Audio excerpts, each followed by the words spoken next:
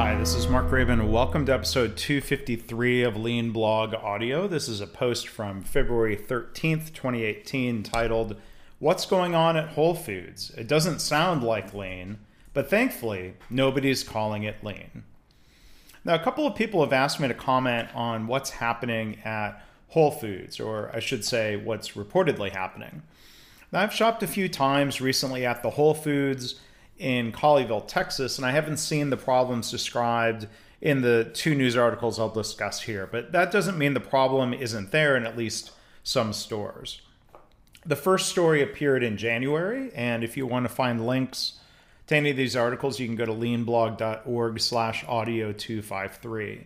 The first headline, and this is from the publication businessinsider.com, says, quote, entire aisles are empty. Whole Foods employees reveal why stores are facing a crisis of food shortages. So the reports say that many stores have a crush of food shortages, as it's described, and this is frustrating customers and employees. Some people jumped to blame Amazon for the problems after they acquired Whole Foods last year, but that seems unfair. From the article, it says, Whole Foods employees say the problems began before the acquisition. They blame the shortages on a buying system called Order to Shelf that Whole Foods implemented across its stores early last year. So employees are actually hoping that Amazon can fix the problem. And I think, going back historically, there's actually an interesting lean connection between Toyota and supermarkets. After World War II, Toyota leaders visited the United States and were fascinated by the supermarket, particularly the Piggly Wiggly chain, and I've linked to an article that you can read about that bit of history. Toyota was impressed by what we'd now call a pull system, where supermarket shelves were restocked from a back room, and that back room was restocked from suppliers. This led to the Kanban card system, and intermediate inventory locations in factories are often called supermarkets, since workers come and pull parts as needed. So it sounds like Whole Foods is trying to bypass the back room and reduce the amount of time employees spend bringing food from the back room out to shelves. It said in the article, Business Insider spoke with 7 Whole Foods employees, from cashiers to department managers, who asked to remain anonymous for fear of retribution. We'll come back to the topic of fear later. But either the OTS, Order to Shelf system, is badly thought out, or they need to work out the kinks. It says from the article, an assistant department manager of a store in Illinois said, at my store, we are constantly running out of products in every department, including mine. Regional and upper store management know about this. We all know we are losing sales and angering customers. It's, they said peed off, which I don't know why I'm so careful about that term here, but you might have kids around. Maybe you're not listening to the podcast with kids, but anyway. Back to the quote from the department manager, the assistant department manager. They said, it's not that we don't care, we do, but our hands are tied. So it's good, of course, to reduce excess inventory, especially when it spoils. But as I learned almost 20 years ago from a Japanese sensei, the first job of just-in-time is to make sure customer demand is met. The secondary goal is low inventory. I took that to mean we should have enough inventory, but no more. It's easier said than done. Too many companies have really hurt themselves by thinking just-in-time means arbitrarily slashing inventory levels. That can get you in a lot of trouble. You have to have systems and supply chains that can support lower inventory. My MIT master's thesis was born out of a situation where a Kodak semiconductor operation really hurt itself in its premium digital camera business by reducing inventories to levels that were way too low to meet demand.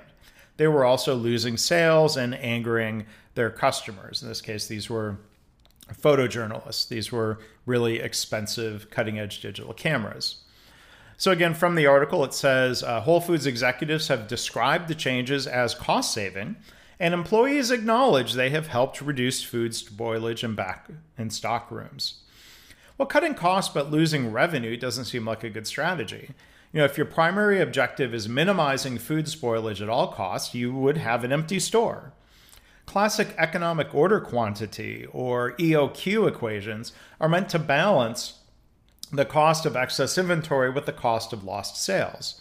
Things are meant to be kept in balance. Neither extreme, too much inventory or not enough, neither extreme is a good place to be. And yes, it says the back room is smaller. The Business Insider report says back stock rooms are 25% of the size compared to before the implementation of OTS. But you need processes to support that. When I joined Dell Computer in 1999, they were about to build a new factory in Austin, Texas. A VP of manufacturing and supply chain declared, the factory will have no warehouse, which again is easier said than done. But we had a team of people with almost a year to get the processes and technologies in place to make that vision a reality. The old Dell process was to have a factory warehouse that could send parts to the kitting areas or assembly lines. Now, the warehouse was small and Dell was famous for low inventory, but having zero warehouse was a real challenge. We designed a process we called pull to order, which kind of reminds me in a way of order to shelf, except we all made it work with relatively few hiccups. Parts were pulled from what we call the Supplier Logistics Center, or an SLC. It was a shared warehouse that was just down the road from the plant. Dell basically forced suppliers to keep inventory nearby so it could be pulled every 2 hours based on known and scheduled customer demand. I could write a longer blog post about our work at Dell sometime. And I ended up being named as part of a team on 2 business process patents through that work at Dell with the processes that were designed. And to clarify what I had originally written in the post, the idea of known demand was for those 2-hour schedule periods. Orders were prioritized from the backlog of actual customer orders that were deemed ready to build because all parts were available. From the broader supply chain perspective, material was shipped from suppliers to the SLCs based on forecasts, which was a bigger challenge. Now, Whole Foods is dealing with unknown customer demands, even though I'm sure they have forecasts and data that help guide those decisions, but variation can be painful. Multiple employees said, this is from Business Insider again, a reduced backstock means that any unexpected increase in shopper demand or a product shipment delay can result in out-of-stock items across every department. If a truck breaks down and you don't get a delivery, then you have empty shelves, an assistant of a Chicago area Whole Foods said. So my MIT master's thesis looked at 3 types of variation for inventory planning purposes. 1 was demand variation, 2 was production lead time variation, and 3 was quality or yield variation. Whole Foods might suffer from all 3 types of variation, but probably the first 2 are bigger issues. With all of the shortages and complaints, I'm glad that nobody has called this approach at Whole Foods lean, nor have they referred to it as just in time. I mean, there's no evidence that any of this OTS approach is inspired by lean or Toyota because it doesn't sound like lean to me. Employees fear that write-ups and what they call a militaristic approach is taken by managers. And I'm glad nobody is calling this a standard work audit because, again, this doesn't sound like lean to me. It says Whole Foods gets stores to comply with OTS by instructing managers to regularly walk through store aisles and storage rooms with checklists to make sure every item is in its right place and there is no excess stock. If anything is amiss or if there is too much inventory in storage, the manager in charge of that area of the store is written up. After 3 write-ups, they can lose their job. So it sounds to me like excess stock and too much inventory aren't the problem. So I don't know why you're auditing for that. Seems like running out is the issue. And threatening to fire people isn't the lean approach. Lean leaders design systems that allow people to be successful. And those leaders collaborate to help people improve processes instead of threatening them. So it sounds like there's a big disconnect.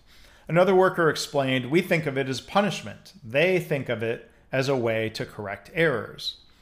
So there's another article, again from Business Insider, that explains more. The headline there says, Seeing someone cry at work is becoming normal. Employees say Whole Foods is using scorecards to punish them. So things like process checks, audits, scorecards, and metrics should be used for understanding and improving, not punishment. The article says, they say many employees are terrified of losing their jobs under the new system, and that they spend more hours mirrored in OTS-related paperwork than helping customers. And I'm not sure how this helps Whole Foods in the long run. It says, the OTS program is leading to sackings up and down the chain in our region, said an employee of a Georgia Whole Foods. I think they mean firing people, not sacking groceries, if you pardon the pun. It says, we've lost team leaders, store team leaders, executive coordinators, and even a regional vice president. Many of them have left because they consider OTS to be absurd. As an example, store team leaders are required to complete a 108-point checklist for OTS. And if you want to see that audit sheet, that checklist, I've linked to it. Again, you can go to leanblog.org/audio253. Now, it's good for leaders to walk the process and to check and see if standardized work is being followed. But if there appears to be a problem, leaders should be asking why and how can I help, instead of asking who gets in trouble. I hope they can get this fixed. I hope nobody, including the Wall Street Journal, as they tend to do, starts blaming lean or just in time for this situation at Whole Foods. Now, some articles are using the word lean as a synonym for not enough inventory, but that's not what Toyota Lean is all about. And I hope lean or attempts at lean aren't causing problems like this in your hospital or factory. I'd love to hear what you think. If you want to post a comment on any of this, if you have stories or lessons to share, go to leanblog.org/audio253.